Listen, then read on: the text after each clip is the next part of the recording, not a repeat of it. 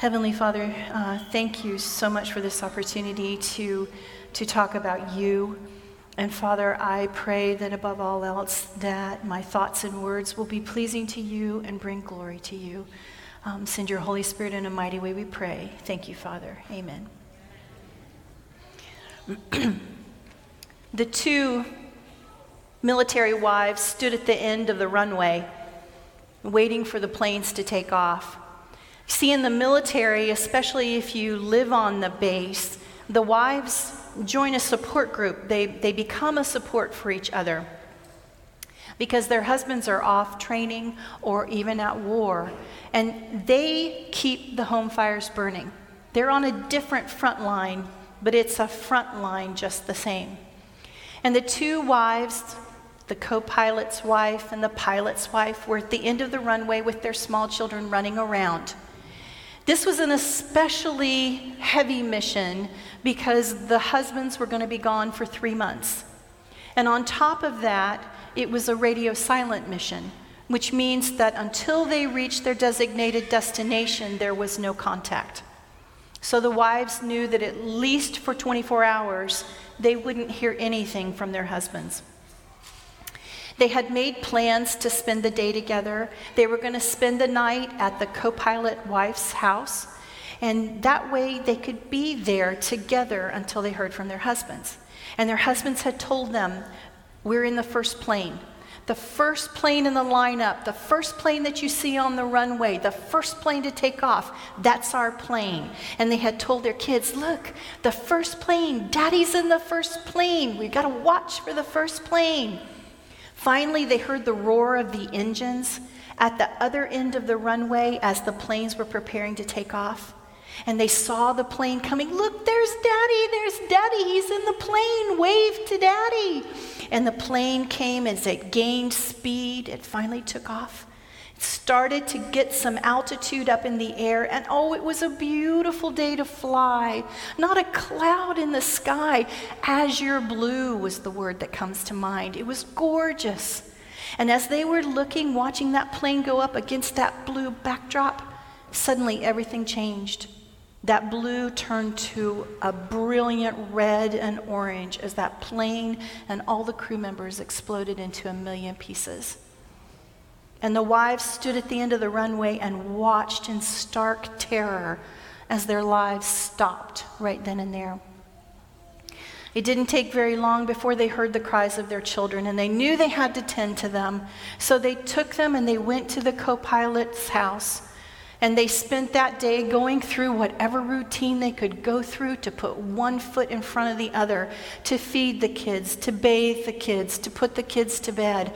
And every time there was a pause, the pilot's wife would run to the window, and she would stand at the window and look, waiting for that military vehicle to pull up, and those two uniformed men to get out, to come knock on the door and let them know that their husbands were gone.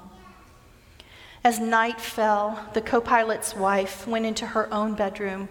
She needed to grieve in her own solitude. And the pilot's wife sat vigil at that window, waiting. In the morning when the sun came up, the kids woke up, they got them up, they fed them, still with that heaviness of not knowing what they knew. When time had passed enough that it was appropriate, the pilot's wife called the wife of the squadron commander. And she said, can you tell me anything? Nobody's telling us anything, and we need to know what's going on. She said, I have nothing I can tell you.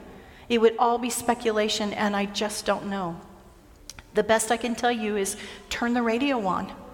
If they announce anything, it will be on the radio. So the wives ran and they turned the radio on and they sat there and listened to the co-pilot's wife running between the window and the radio and the window and the radio, and still no one came. After a while later in the morning, an announcement came over the radio, and the names that were announced were not their husbands. You see, at the last minute, there had been a change. I don't know whether it was because there was a mechanical failure or if it was a weather issue or whatever it was, but they had changed the rotation. And their husbands were actually the third plane back, but they didn't know that. So they get this news that their husbands are okay. And my mom tells me that that's when she fell apart. Now I want to stop for just a minute. We went out Memorial Day for breakfast. We took my dad out, and someone there at the restaurant was kind enough to pay not only for his breakfast, but they paid for my mother's breakfast too. And I'm so grateful for that. If you have an opportunity to see a military family, please thank them both for their service. Thank the children for their service, because they are working just as hard. It's just on a different front line. I've listened to that story many, many times. It's one of my mom's favorite stories to tell. I think it's because it made such a big impact on her. And in listening to her tell this story, I realized that her story started with a perfectly blissful day, and an event happened that stopped her dead in her tracks. And then she spent a period of time waiting and wondering, trying to figure out what to do, doing the work of everyday thing. Gotta feed, gotta sleep, gotta bathe. And then when it ended, that's when she fell apart. And I was thinking about the pandemic, and I realized that it ran the same course for me. You see, it was a perfectly wonderful world, and an event happened that stopped us dead in our tracks. And how long have we spent wondering, when is it going to end? When do we go back to work? What do we need to do? Do we take the vaccine? Don't we? All of these things that have been pressing on us to try and figure out. And guess what? We are almost to the end. I mean, look, we're here. Can I get an amen? So my question is this where we fall apart? And I'd like to propose to you that it doesn't have to be. That there are things that we can do to manage this so that we don't fall apart. For me, this has been a case of, shall we say, burnout. And one of the best authors that I have read has written a book. His name is Wayne Cordero. He's written a book called Leading on Empty. Now, this is a book for leaders. It's written by a pastor who went through severe burnout. But the principles in this book apply to us here today, to how we can live, what we can do to battle that falling apart. And he suggests that there are 3 things that we need to do. And one is to recharge. I like the word replenish. The second is to reflect. Well, let me go back to recharge for a minute. One of the things that happens when we recharge is that we can look at what's going on with us. So for me, I look at the things that people have expressed that they're experiencing: headaches, lack of sleep, nausea, other intestinal issues, brain fog. And for me, the worst has been a loss of words. I can't remember words. I try to remember and say, what's that word? That word that means. I don't know if any of you find yourself doing that. But in that moment of recharge, we can look at these things and realize where we are. The second one is reflect. Reflecting is really important because that's where we look at what has happened. That's where we look at the collateral beauty that might have come from this pandemic that we've just gone through, or any other experience that's unexpected. For me, the collateral beauty is that I connected more with my children. We've played games on Zoom. We've watched movies together on Zoom. We've spent hours just sitting and talking. They both live on the West Coast. Gary and I live on the East Coast. That's not going to change. So that is something that for us has been a really wonderful thing. The last step is restructure. That's where we look at what has happened and we say, what do we want to pick up and take with us? Or what do we want to put down and leave alone? What from our past life do we want to carry with us, or what do we want to say, hey, I don't want that anymore? So for me, it's the same thing. I want to keep the Zoom going. I want to keep that face-to-face connection with my kids so I don't have to wait to see their faces until they come to visit. The other thing that I've learned is apparently toilet paper is a pretty valuable commodity. Who knew? So this lets me know, okay, that's something I can do to prepare should something like this happen again. But it also lets me know that I don't know. Things may change and we don't know. But before we can do any of those things, we have to stop. And that's the hard part. We want to plow through, especially if we're feeling that falling apart thing. We want to plow through and get back to normal. I mean, think about what happened on New Year's 2021. It's like everybody was just, I'm done with 2020. It's gone. I don't even want to think about 2020. And I had a friend that I sent her a calendar at the beginning of 2020, and it had funny little sayings on it. And she sent it back to me at the end of the year, and she had cut those sayings off from the dates. So the dates were on a little strip, and the sayings were in another box. And she said, Candy, here's what I want you to do. I want you to take those dates, and I want you to go out in your backyard, and one by one, I want you to burn them so that you can let go of 2020. And I thought about it, and I thought, that is a really cool idea. But the more that I thought about doing it, the more that I realized I didn't want to throw away 2020 because there are lessons to be learned. And nothing is a wasted experience if we learn a lesson from it. There's an advertisement that first came out in 1929. This one is from 1937. Now, I am by no means telling y'all to go drink Coca-Cola, but what I am saying to you is their advertising campaign was appropriate. And I think back to 1939 or even 1927, I would not say that their life was as hurried as ours is today, and yet their slogan is the pause that refreshes. All of those people are doing wonderfully important things, but it is the pause that brings us the change. In the book, The Pause Principle, Kevin Cashman says, pausing allows us to gain fresh perspective and transcend immediacies. I love that.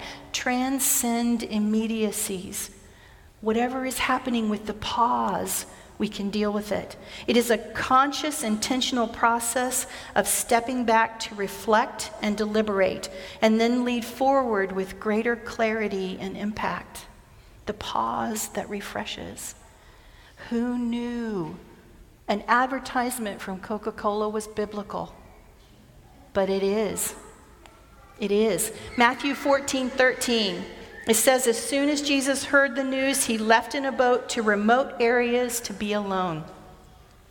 If you read through the Gospels, there are multiple times that it talks about Jesus pulling away to be alone, pulling away to be alone. And interestingly, the vast majority of them are in nature.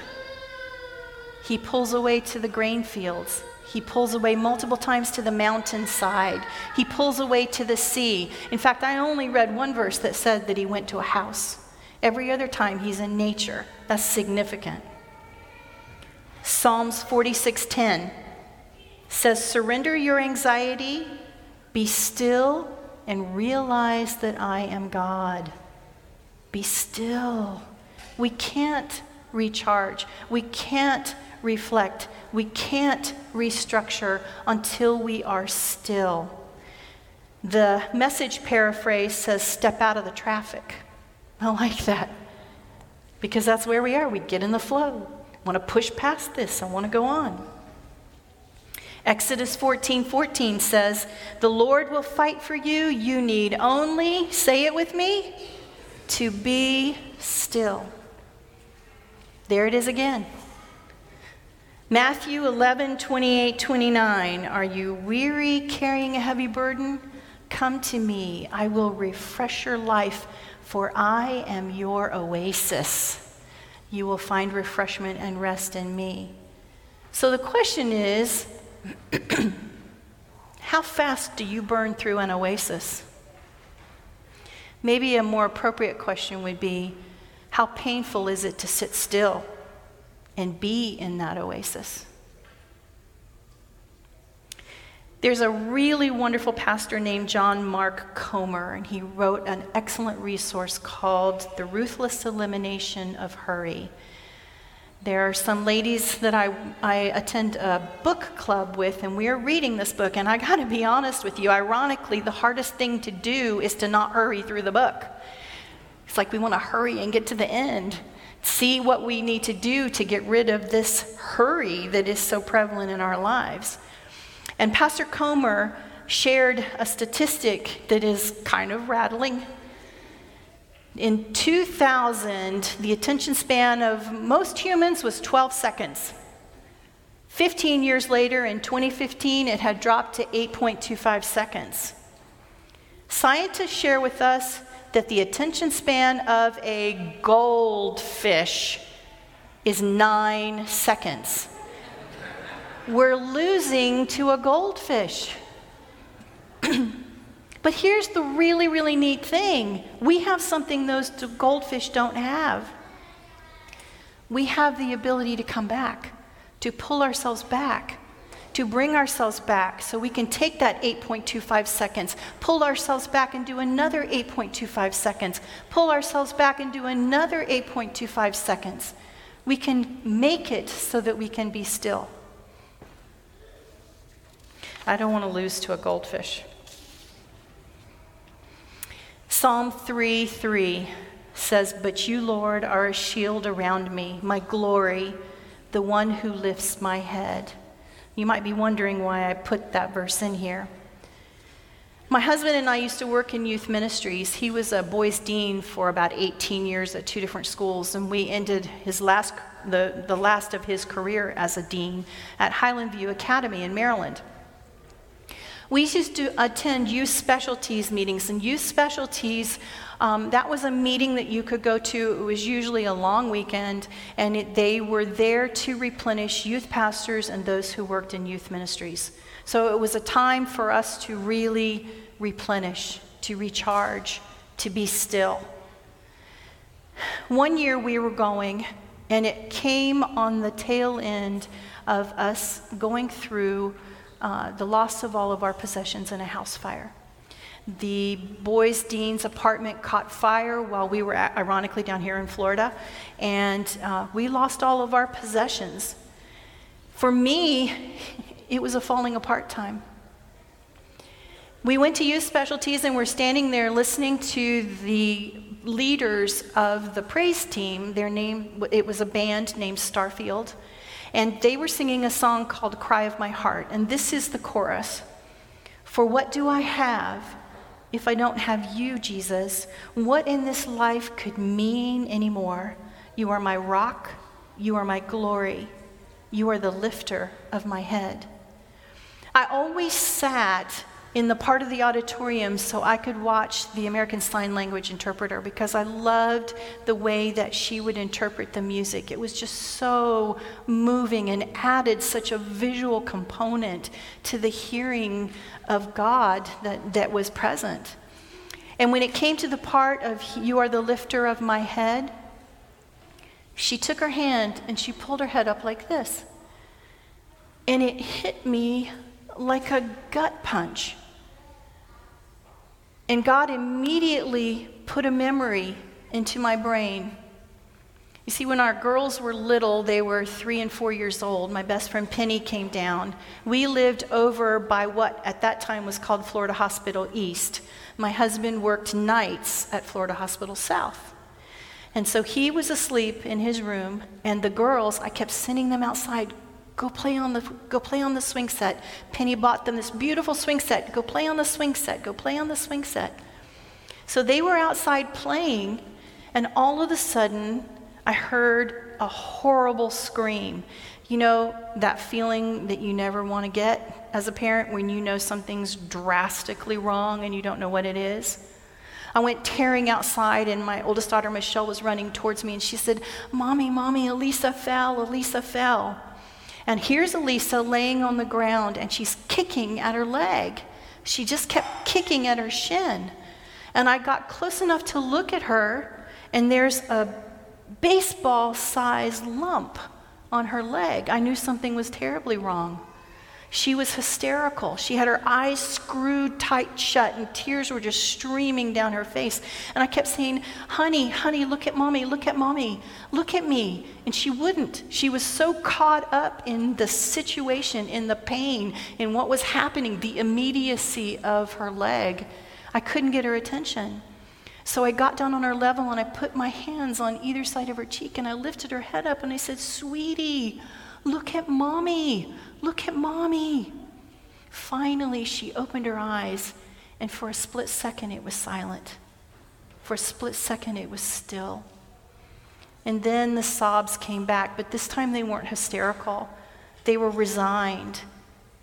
They were the cry of somebody that leans in and says, okay, it's okay now. It's okay. I'm with somebody that's going to make a difference. I'm with somebody that can help me. I'm with somebody that loves me. And when I heard that song and that thought came to my mind, I realized what God was saying to me was, look at me. I want to make eye contact with you. If you will look at me, if you will be still long enough to look at me, then you'll know everything's going to be okay. Recharge, reflect, restructure. We have a work to do now. A work that requires us to stop and evaluate what's going on around us, to reflect on what is the good that we want to take with us, what we want to leave behind, how we want our life to change because of what we have gone through.